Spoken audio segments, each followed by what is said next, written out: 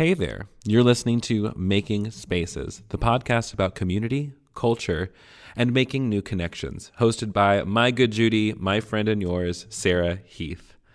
On this podcast, we're having conversations about design, literally making spaces, and how some of the most inclusive spaces aren't always the most inviting.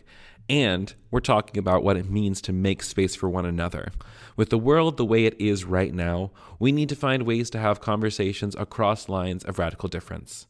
So join Sarah each week as she tackles the intersection of design and practical spirituality with conversations with some of the most fabulous guests you're ever going to meet. Some will talk about actual design, some of us will talk about relational design, but no matter what, it's an incredible time. So grab yourself a cup of whatever you like, and welcome to Making Spaces with Sarah Heath. Rather than being frozen in fear, like, what if this creates some tension? Just go ahead and lay it down. It will. It will. Don't get stuck and lost in fear there, because it will create some tension. It potentially might create some loss. It will create some work when you have to sort of redefine and reimagine who you are and how you show up in the world. But this is my thesis, and I will not bend from it. It is worth it. It is so worth it to live free.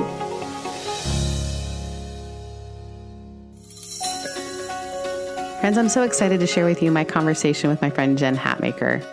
If you don't know Jen's work, she's a speaker, hosts a really great podcast called For the Love. She runs an online book club and has written some fantastic books, including her newly released Fierce, Free, and Full of Fire. Jen knows a thing or two about making space for people. When she began speaking publicly about making space for diversity and LGBTQIA inclusion, she experienced a full fallout with her evangelical roots, which included her books actually being removed from Christian bookstore shelves, which was actually right before I met her, and gave her some serious street cred.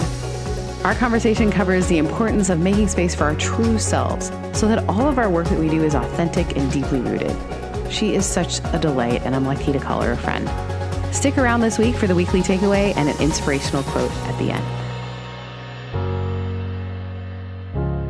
Okay, so the question I always start with for people, this podcast is about making space and understanding spaces, both the idea of tangible, actual space, but then also the idea of people who are making space for other people, theological, spiritual, emotional. So I always like to ask people, actual spaces, what is one of your favorite spaces? And I say one of because so many people were like, I can't pick one space, but what's one space that you kind of love, and then why?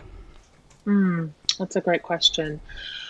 The one that comes right to mind, where I go and just my body just starts walking toward it when either I'm happy and celebrating or need to breathe or whatever, is our porch. We have a house that was built in 1908. It's like a farmhouse, and we built a huge porch, and it overlooks an acre of just green grass and 12 pecan trees. And it is big and rambly and old fashioned.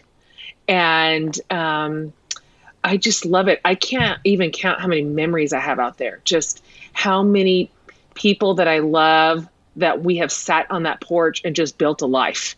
I love that. We worked through every hard thing. We've watched all the college football. We of course have a TV out there and a cooler and an ice machine. I mean, it's party porch.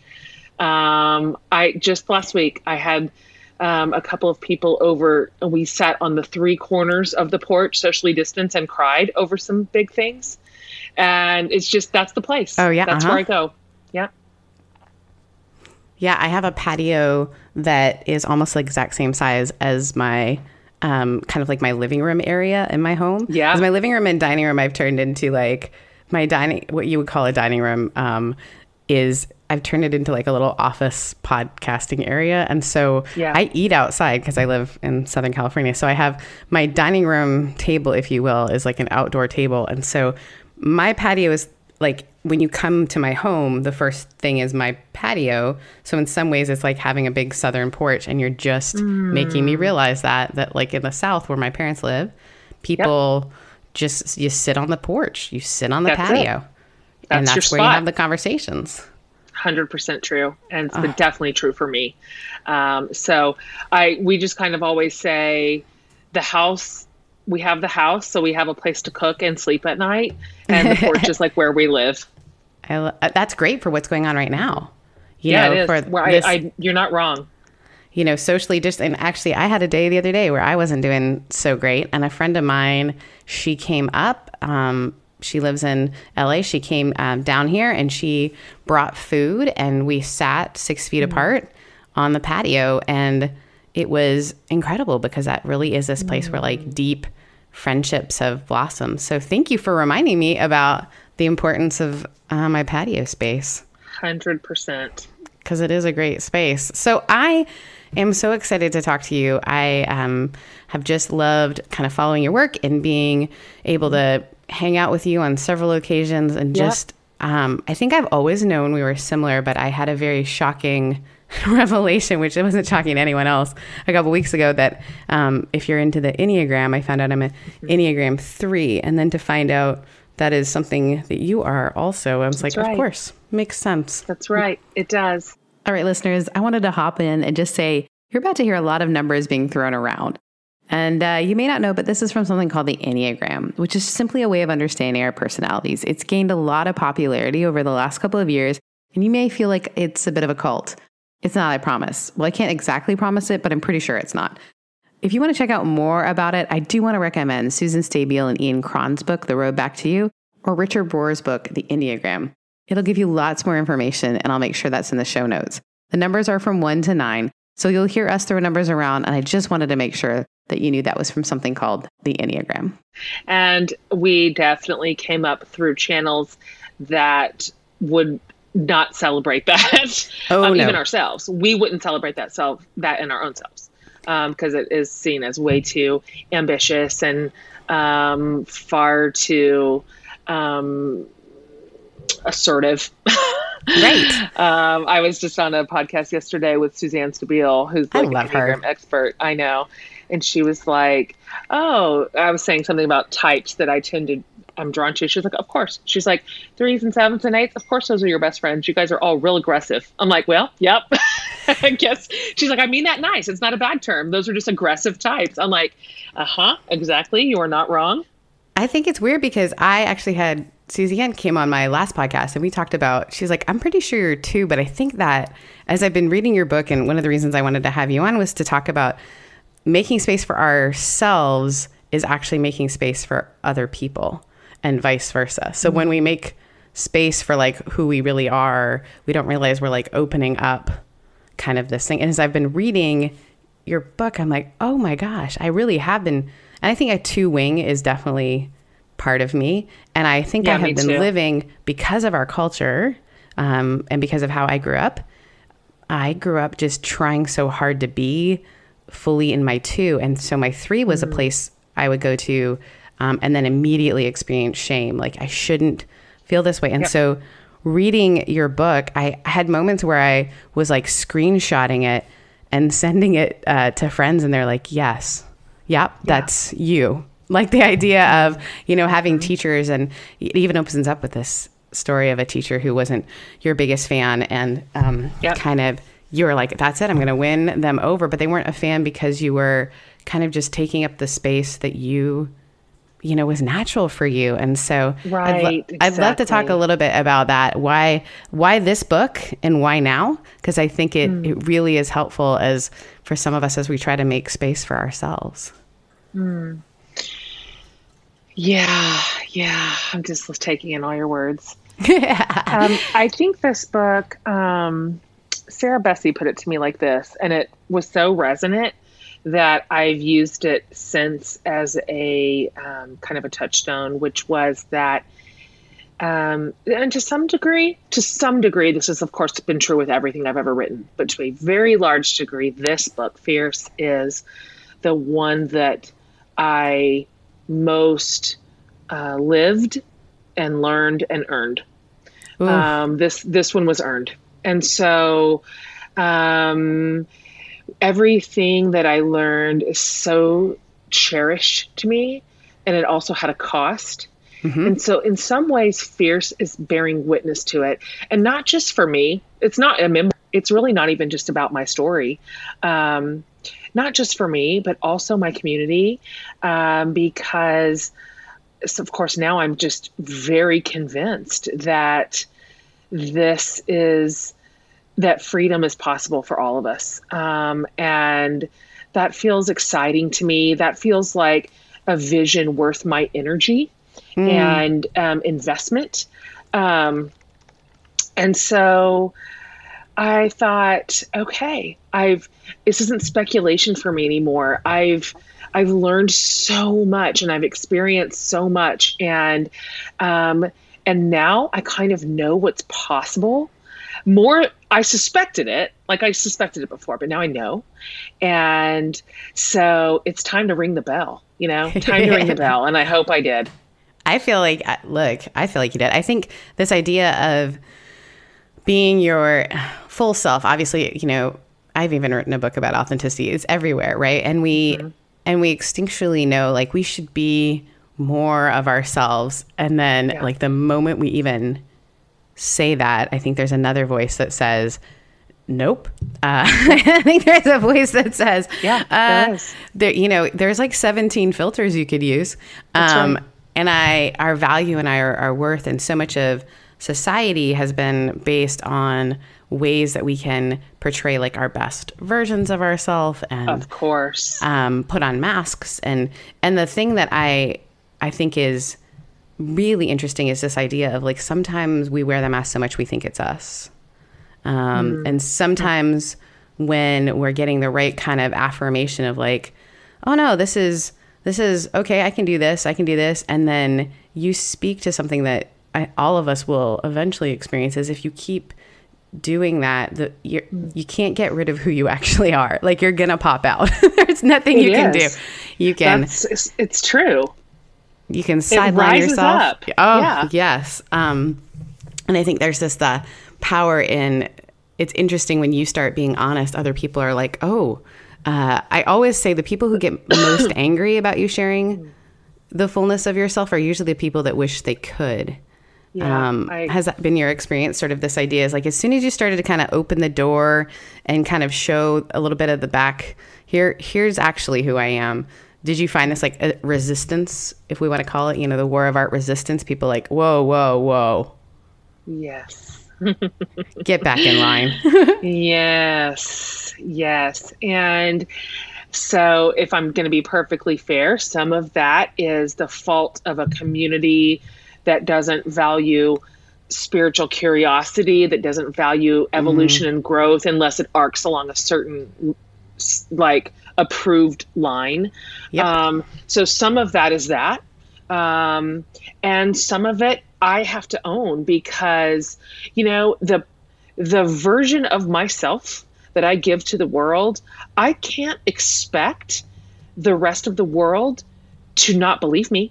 I can't expect them to read my mind. I can't expect them to see beyond what I am suggesting is real and imagine that there is more. And so to some degree, if what I put out there is a fractured version of who I am, or an incomplete version, or entirely false, then it's not my community's fault for believing me, Right. Yeah. You've asked here's the packaging, and I'm really good at it. And if we are fully embodied in our threeness, like I can convince you of this as much as I'm trying to convince myself.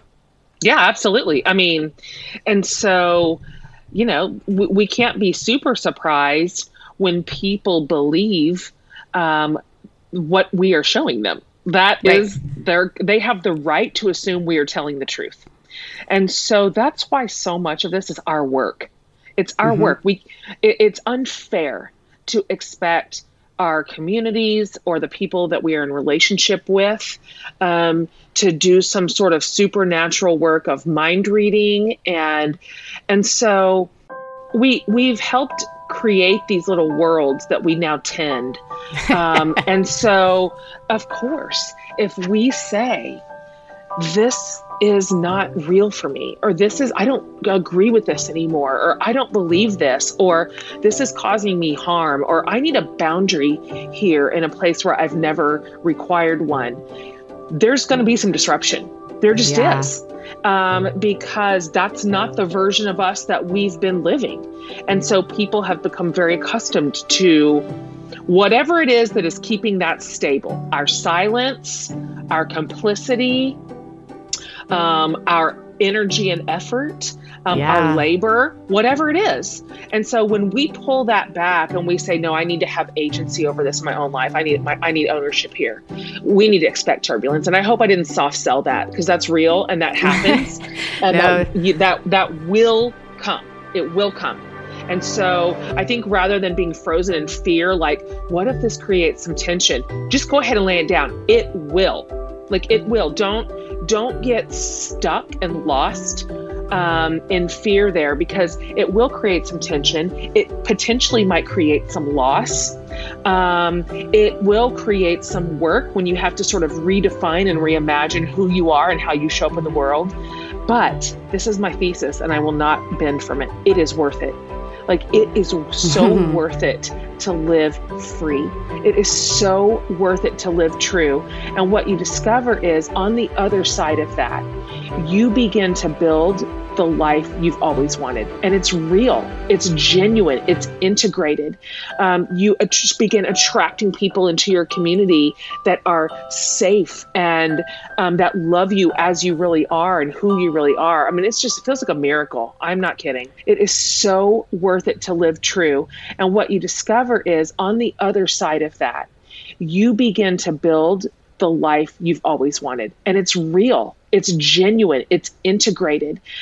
You just begin attracting people into your community that are safe and that love you as you really are and who you really are. I mean, it feels like a miracle. I'm not kidding.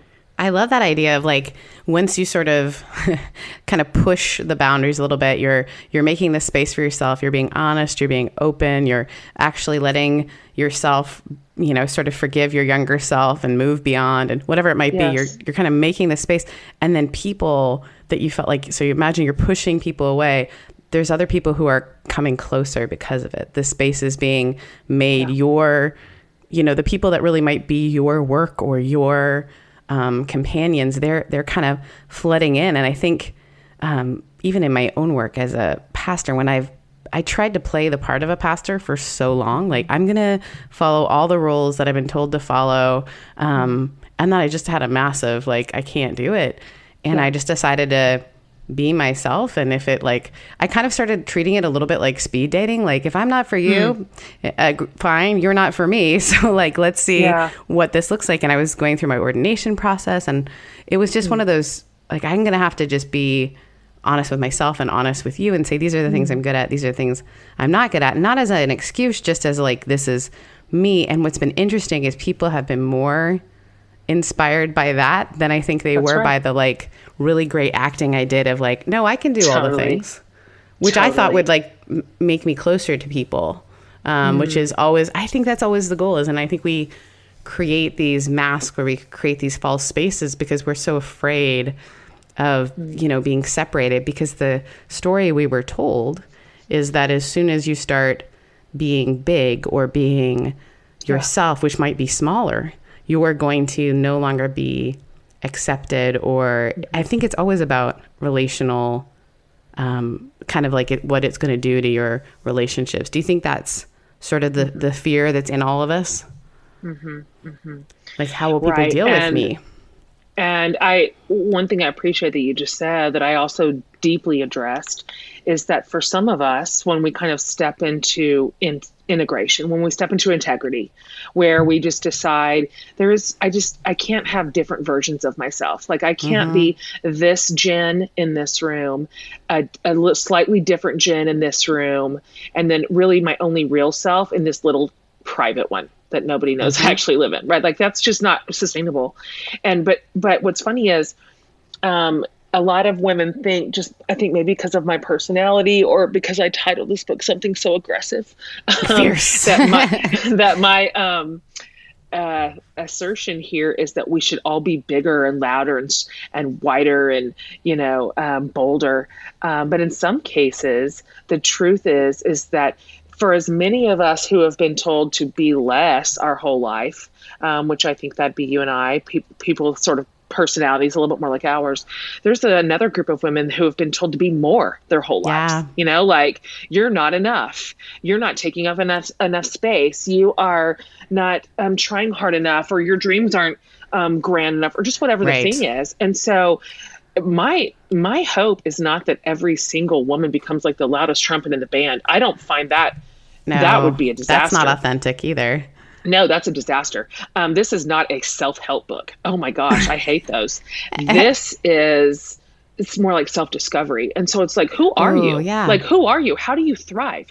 And so back to your question, when we sort that out, who am I really? Like, how much space am I created to take up, and what messages are telling me to be more or less? When we figure that piece out, you're right. Where we fear the most collateral damage is in our relationships. Because of course those mean the most to us. We can lose a lot of things, but our relationships matter the most to us. And so what I've discovered, even though, a lot of fear is of course written from my perspective and what I've learned and earned the last few years, which was largely centered in kind of an evolving faith space. Mm-hmm. The truth is this is not just for faith communities. I mean, I think most women can deeply identify with being a part of a subculture, whatever that is. Oh yeah, whatever it is. Whatever that is, where belonging is the currency. So like it could just be your family. Like it could be your family and in your extended family. It could be your career, your sort of corporate space, what your industry is, and all those norms.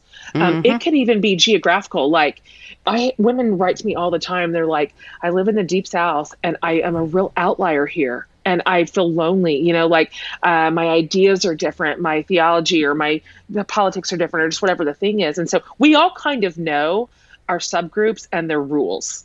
We know what they are. And so for most places, except for the most charitable communities, which there are those too, but in most subcultures, belonging is the currency. And so when we follow the rules that we are expected to follow, including all of it, we say the things, we do the things, we believe the things, all of it. We know the deal.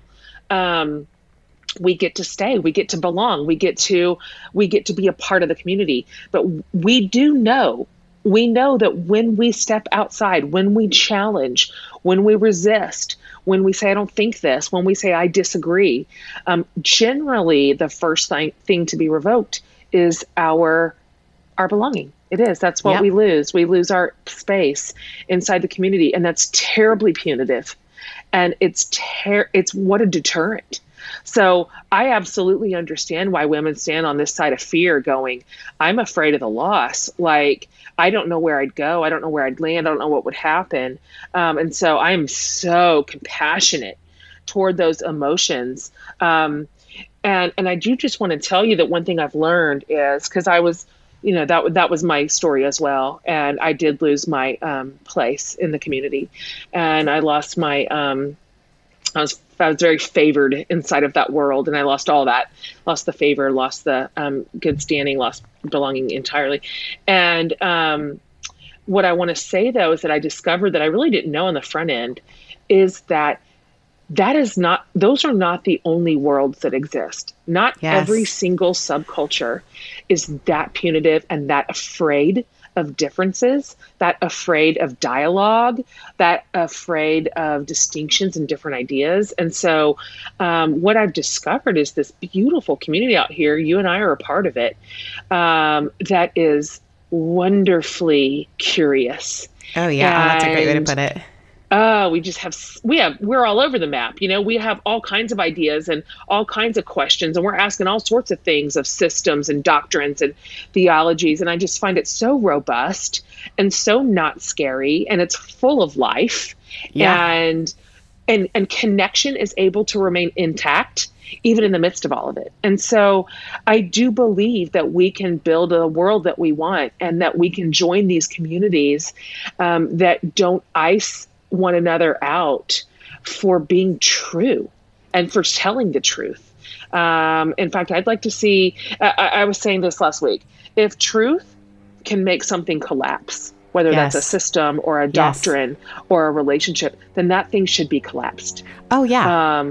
It should, if it cannot bear up to what is true, then it was a lie to begin with.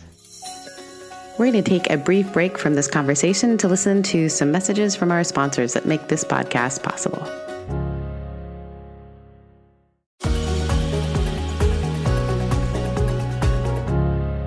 If you can't show up as who you are and have it be, sure, people can like question you on it. Like real relationship kind of requires that. Like, hey, this is different than I've experienced you before. But if it's an all out collapse, or if a system can't handle the fullness and, you know, reality of what, and, you know, even as people morph and change, then it never was what we thought it was. And I think at first that can seem scary. But then at other times it's like, man, sometimes there has to be death for resurrection. Like we got to get rid of these things that have been holding us. And it doesn't mean there's not something on the other side. And guess what? That might let you down too. But it's just the awareness of like, this was never real in the first place. I remember my friend going through a divorce, and it had been, I mean, we were all friends in seminary, and his experience of like realizing that a lot of things he thought were true, weren't true. And so he was sitting, and I remember him saying, I don't even need things to be perfect anymore. I just need them to be true. And I thought, wow, that's good. Wow. Like he said, he's like, you know, as I'm looking for a life partner now, and he's now married to a wonderful woman. But he was like, I just want to see all of it. I don't like, tell me what you don't like. Tell me all the things. I don't want this anymore, where someone's pretending to be something they're not, and then all of a sudden just goes to who they actually are. I just want truth. Fantastic. And I think we are so conditioned to like, oh, again, what if she's born with it? What if it's Maybelline? Like if many of us feel like, okay, I've got to let go of what I was born with and just show up with the thing that's like really well put together. And I think even in the world of, I loved that you even question in the book, this even progressive communities, you know, for me and myself, I came from, you know, a progressive community, then spent a lot of time in a evangelical, very conservative community, and then back to the progressive community. And the anger and the like, you have to fit into a certain mold is on both sides. You know, as you get to the edges, they really are, and they're as aggressive and as like othering, to the point where, I mean, I've been at a conference where I just started bawling because I was listening to how someone was speaking about someone who had, you know, who was conservative and like and I was like, you don't know that person, and you're dehumanizing in the same way that you just said you hated the dehumanizing of. And it's like this thing that the truth and the authenticity and the grace just really kind of break open all of these like ideas that you have to be a certain thing. And, you know, even the idea that sometimes people feel like they're not enough because they're too much, you know? Yeah, totally. It's a weird thing. And I think women do experience it in a way that I hate as someone who, you know, I've got a niece, and I think, man, I hope it changes for you. I mean, even the narrative of, I remember last election when they talked about the fact that, you know, however you feel about it, Hillary Clinton smiled too much, and then she smiled not enough. And it was like, why are we having this conversation? We don't talk about men, and like, did he smile enough? Like, it's just this like narrative. And so breaking free can give us this space, and then we have to sort of figure out how to negotiate our space in a way. So I'm so grateful for that. How are you finding people reacting to this? Are people reacting in the way that you would, I mean, what I feel like you wrote this not hoping for a particular reaction, which I love. I feel like you wrote it and you said, here's the thing. And then you even say like, take what you want of it. Yeah. Has it been surprising to you how people are like, I'm taking the whole thing? It's been really, oh man, humbling. And just watching how this is intersecting, I don't, you don't know how it's going to land. You don't know where women are. You don't know what they're willing to receive or what they're willing to face. 'Cause fear requires a lot of facing. Like it's not like sit in a lounge chair and just rip through it like a fiction book. Like it requires something of us. There's work to be done, and there's things to be said and admitted, and there's costs to be considered, and dreams to be reimagined. I mean, there's some stuff. And so, I didn't know how all that for me has unfolded over the course of a few years. And so, when you can feasibly read this in one day, I don't know how it's like drinking from a fire hose. And so I was very prepared and then of course the pandemic hit, and our capacity is just so different right now. What it is we can give not even just our time and energy to, but our mental energy to. Yes. And so to some degree, I just had to say, I've told the truth. I've done my work. I said what was real, and then I'm just going to put it out into the world, and we'll see let it be what it's going to be. Now it belongs to the community, and it's theirs to receive, and the receiving of it has been overwhelming. Absolutely overwhelming. And then again, it's this wonderful thing to go, oh, so many of us are in this one thing together. So many of us said yes to this paragraph, or so many of us were like, oh my gosh, me too on this chapter. Which it's comforting.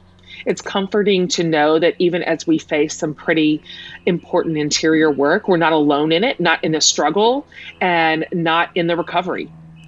And so it's been what I think, if there's anything surprising, it's how many women have said, I ordered my daughter a copy immediately. She's 19, this is my high school and college graduation gift to all the girls in my life. That is extraordinary and feels so special. And I have said before that if these were things that somebody told me when I was 20, I just don't even know. I can't even imagine. These were ideas and concepts I didn't even know. I didn't even know some of these words. Do you want to know what I was reading at 20? I read, and it mortified my mom. You have to understand, I grew up Canadian, British, progressive home. So when I brought home a Republican Southern Baptist, it was like Dharma and Greg. They didn't know what to do. They're like, it was like the biggest rebellion I've ever done. So I told this to my mom one day. When I was 20, the book study I was in was called Waiting for the One. And it was about how women could wait for their partner to show up, wait for the guy to show up on the horse, straight up Pretty Woman style at the end. While you did that, you could love Jesus as your partner. And I remember reading it and looking around the room and thinking, you guys are all like, I asked the girl, I said, well, what's plan B? And they're like, well, what do you mean? I was like, well, if he doesn't show up. And they're like, well, let's read the chapter on having faith again, and I was like, okay, but wait, we're just supposed to wait? And no one was. I just sat there like, hello? Wow. It was just such an isolating moment. I don't know what to do. And I remember, I don't remember a lot about college, but man, I remember sitting in that room and looking at the brown carpet and going I don't belong here. Maybe who I am is going to isolate me from community, because I certainly don't feel like my only thing is to wait around for someone to save me. That seems weird. And what are they saving me from? It was just the strangest experience of waiting for the one as a Bible study. And then, it's interesting. I'd love to reread it, because I bet the way they narrated these very fierce women in the Bible was probably really? You think they were just waiting around? Totally. I didn't know that either. I have always read the Bible through a patriarchal lens. It was just, I had no other measure. I just had never heard a different interpretation. We had no access to just like female theologians and scholars. Like I didn't even know that was a category. And so, yeah, some of that revelation in my adult life has been mind blowing, to reimagine the story of God, in a way where women are not just subservient, waiters, side players in the story, kind of like subplots. Oh, I know. Or like the sneaky, and I think it gives us this narrative that we have to like manipulate to get our agenda. Like, oh, did you notice like the women who saved Moses manipulated, and so therefore women should manipulate, but don't manipulate like, you know, Jezebel did. You have to manipulate, like do the right kind of manipulation, but manipulation is assumed, and that's just a false it is. Reading, but it's how I think so many of us have.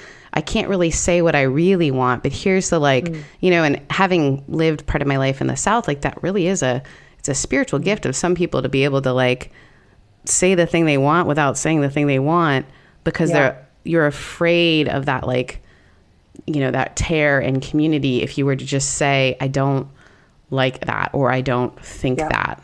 Totally. And I think you're right. It's crazy making to wonder, like, who should I be when I walk in this room? Am I this one or am I this one? Like, which one am I? And there's an integration that has to happen. And I laugh so hard when you said that you're an introvert, because I am too. And it has been a thing of shame for me, because I have tried to extrovert so hard. Like if I'm speaking at an event that's more than one day, I just try to extrovert so hard. And then I would find myself exhausted and, you know, in my hotel room, just hoping no one knocked on the door. And I was so surprised. And then until, you're right, I read something about being an introvert, and I told my assistant at the time, and she was like, yeah, you've peopled too much. And that's what happens when you people too much, because you give them all of it. But we have to have like almost give ourselves permission to look ourselves in the face and say like, what do I really want? Not what do other people expect of me, which we've learned how to do. It's interesting because that whole introvert thing, I want to give that some real credit for laying some important pavement for me, because that revelation came to me a handful of years ago, before I was willing or ready to do some more of this heavy lifting that I've done at this point. And it was when I read the book Quiet. Did you read that by Susan Cain? Yeah. It like freaking blew my brain apart. I had never known this about myself. And because I have a powerful personality, and because I have really like savvy social skills, and because I love people, which is all sincere, that's all true. Yeah, same. I always thought, if everybody knew that I am actually mean in my heart, because when I am at these huge events with all these women and all this attention and all this talking, I'm actually freaking out, and I'm trying to figure out, where can I hide? And like, is there any way I can just have a quiet room for a minute? And so what my internal narrative was saying was, see, you're bad. Like, people even think you're good, but you're bad. And when I discovered that I wasn't bad, that I was just introverted, it opened up the possibility that maybe there were some other categories I could re-examine. Like that maybe some of the labels I was attaching to myself weren't negative at all, but rather I had just believed a bad story. And so I will always be grateful to Susan Cain for freaking explaining myself to me and setting me free to literally be my own self in a more authentic way. And because that understanding, just that simple understanding of who I was, helped me create a little bit of a different work-life environment. I put some boundaries in place. I asked for some things I'd never felt permission to ask for. I made some changes in the way that I travel and the volume in which I travel, and it changed my life. And so it's not a small deal to figure out, you know, who really am I? How do I flourish on this earth? And in more than one category, like, what is it that makes me me? And what is it that helps me be like the highest version of me? Because honestly, that's not selfish work. That affects our relationships. It affects our careers. It affects the people who love us, that we're serving, that we work for and with. It affects our kids, our partners, everything for good. It affects them for good. And so this story that women who take the time to understand who they are and then to build a life around what's true are dangerous to their relationships and their churches and their communities. That's a lie. Yeah, that's a lie. That's just a story we were told. It's a story that we're told to keep us where we are. And I think even with pastors who are told that we all have to just like you give and give it, you got to have like, you need to be on call all the time. You need be there, be an open. And it's true. Like I want to be available to people, but with having this understanding of myself as an introvert, I have to realize like, in some ways I'm an ambivert, but mostly like I get my energy from, downtime in a way that surprises people. But I have found that it's the spaces of other pastors and sometimes even worse in the female pastor spaces. There are like 4 of us and we meet occasionally. I'm just kidding, but it feels that way. Yes. There is this sense that like, no, you need to be like way open and available for everyone and all the things. And the truth is then you're available for no one because you're either putting on like a fake, and people get that. They get it eventually, right? That you're not actually available, that you're just sort of doing the thing because you feel like you have to do the thing and your energy is drained and like not your best stuff comes out. And I think that the reality is when we do the inner work, then we are actually more available for the big work, and that makes space for other people. So it's not selfish. It's actually no, it's not. Kind of the least selfish thing you couldn't do is to look yourself in the face and say like, what am I really? And I think you even said, it's like, this isn't something that I do. It's something that I am. Like, it's okay. Yeah. I'm not just doing this because, and I think that's the problem too, a little bit with some of the self-help books is it gives us a prescription and you can't do that. You can't, as similar as you and I are, I wouldn't say that everything that works for me is going to work for you and vice versa. Sure, of course. And that requires truth, because I think sometimes we just want to like, give me the 6 things to do, Totally. And that doesn't work. It doesn't. And that's too bad, because wouldn't that be easier if we could just like teleport somebody else's template into our life?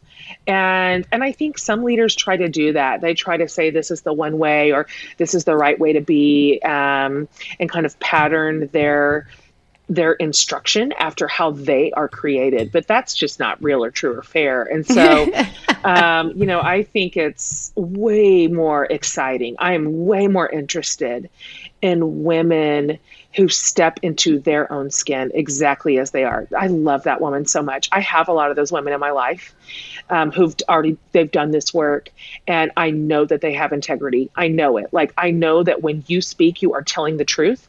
I know that you only say what you mean. I know that your yes is yes and your no is no. I know that I can trust you to tell me the truth when I ask you a question. I love those women. Those women have meant everything to me. And so I just keep thinking, like, how exciting would it be just to develop and encourage and create a whole community like that? Like, what good news would that unleash into the world? Like, unbelievable, the goodness that would be on the other side of that community. And so that's what I'm excited about these days. That really thrills me. I spent a lot of time as a leader, primarily in a faith space, trying to get everybody to follow the rules right, because you and I are good at that. I was just naturally good at that. I was born into that. I was born for that. Like, here's the rules. And so what faithfulness looks like is who can follow these the tightest. And then also who can be the most certain inside of them. And that used to give me a lot of comfort. I'm saying it kind of in a funny way, but that used to be comforting to me, to feel like I was just definitely on super stable ground that never had to be pushed on or questioned or challenged or re-evaluated. Like, that was a comfort until it wasn't. until it started feeling like a prison. And until just as I got older and I stepped into maturity and a wider worldview and new experiences and new perspectives, and as I got a better handle on what injustice looks like in the world, those things that used to feel so secure, I realized were only really secure for me and people like me. They weren't good news for everybody. And so if it's not good news for everybody, then it's not good news. That's just it. That is the bottom line. And so I am so thrilled when I think about women pressing on forms that don't hold anymore. Don't be afraid, people listening. Just don't be afraid. This is worth it. It's worth it for you. It's worth it for everybody that you love. It's worth it for the rest of your life. You know, we have a lot of pavement left.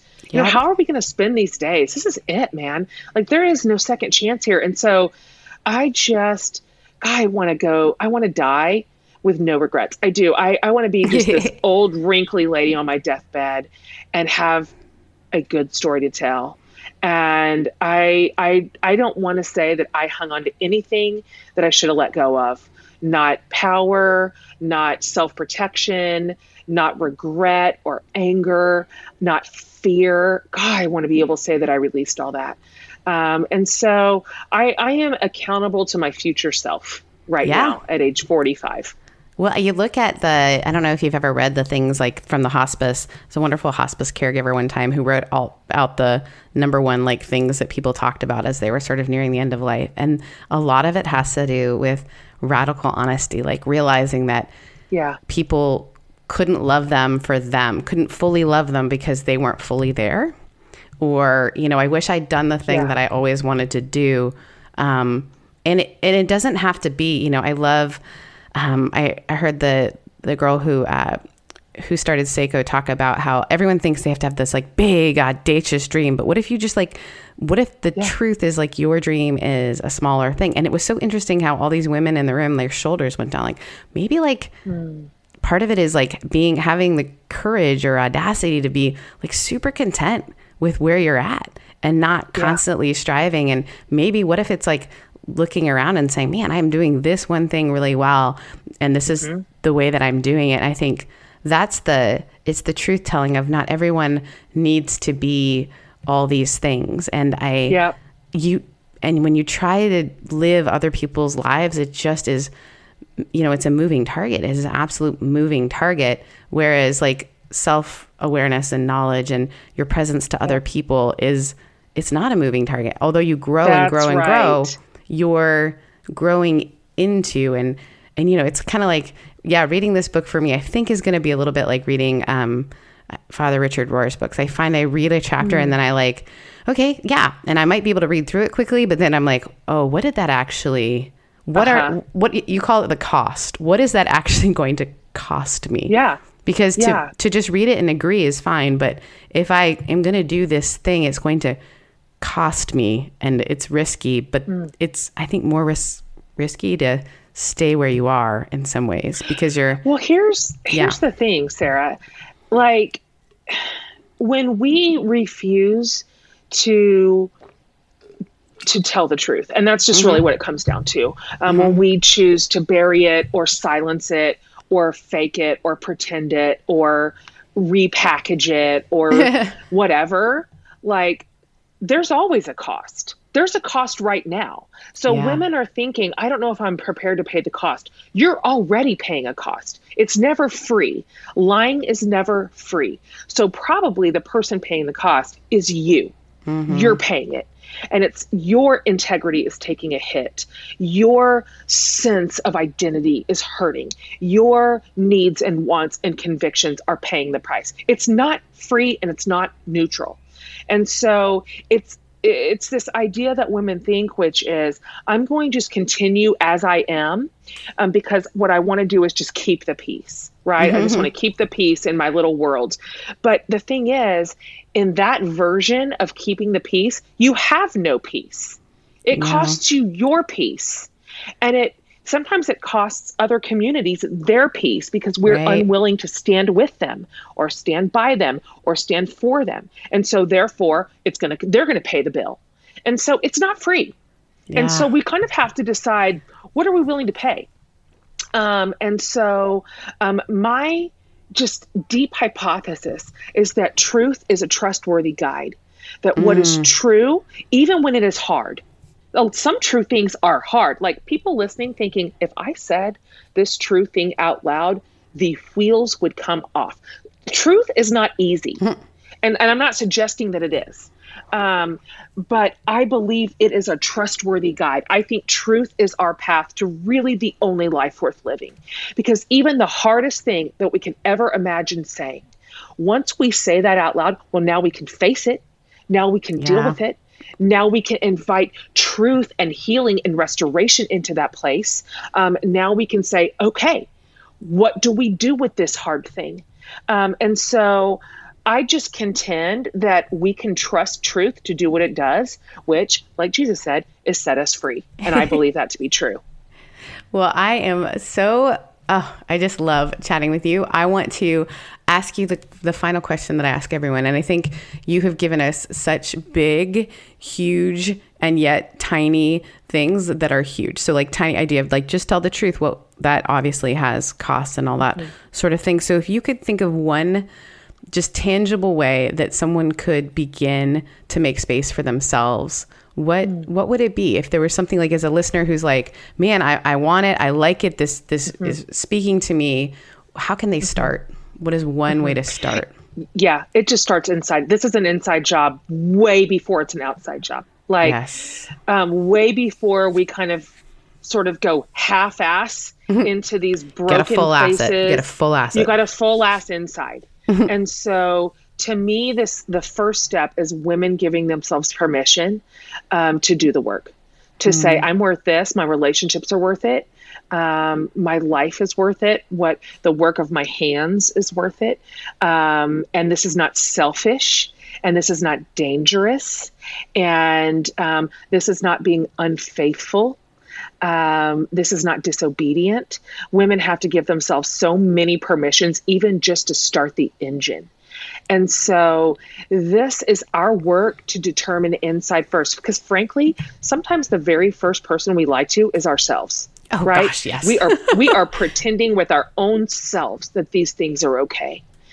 So if we can say, I'm going to be truthful with me first, I'm going to get still, I'm going to get quiet, I'm going to go internal, I'm going to really pay attention, I'm going to listen to what my body is telling me, my heart, my mind, my soul, my actual physical body. That is a beautiful place to begin. It might take a while. Like we may just sit there for a little bit, especially if you're like super conditioned to deny your own life, then this is some work and it's going to feel weird. Your own thoughts are going to try to interrupt your journey. And so I think if women would start there and realize, okay, the first step is not blowing up my career, right? Or the first step is not applying a whole new set of rules onto this challenging relationship. The first step is to get kind of quiet and kind of still and get a little clear. And so that's what I would say. And I hope that's what Fierce does for people. I hope it's like a really loving, gentle, fiercely protective guide that a woman can hold in her hands and say, this is a place to start. I can start here in the safe pages of this book, and then I'll trust myself to know what to do next. I think that is absolutely it. Jen, thank you so much this is such a busy day for you. I know you've got like a wonderful event tonight that's going to be amazing. And I'm so grateful that you took time to speak with me, and that you are always, I feel like you are, you're a permission giver for me and a friend. And I feel less alone just knowing you're in the world. So and this book. What a nice thing to say. I'm so grateful for you. So thank you so much. Love you, sis. Love you. Thank you so much for listening to this week's podcast. I hope that you will take Jen's challenge to go deeper and look within. I can actually recommend her book as a great starting point to asking the question, who am I really? This week's quote actually is an encouragement in that. It's from Søren Kierkegaard. To dare is to lose one's footing momentarily. Not to dare is to lose oneself. Friends, I hope that you are challenged to dare just a little bit this week. Making Spaces is edited by Stephen Burnett from the Cult Podcast.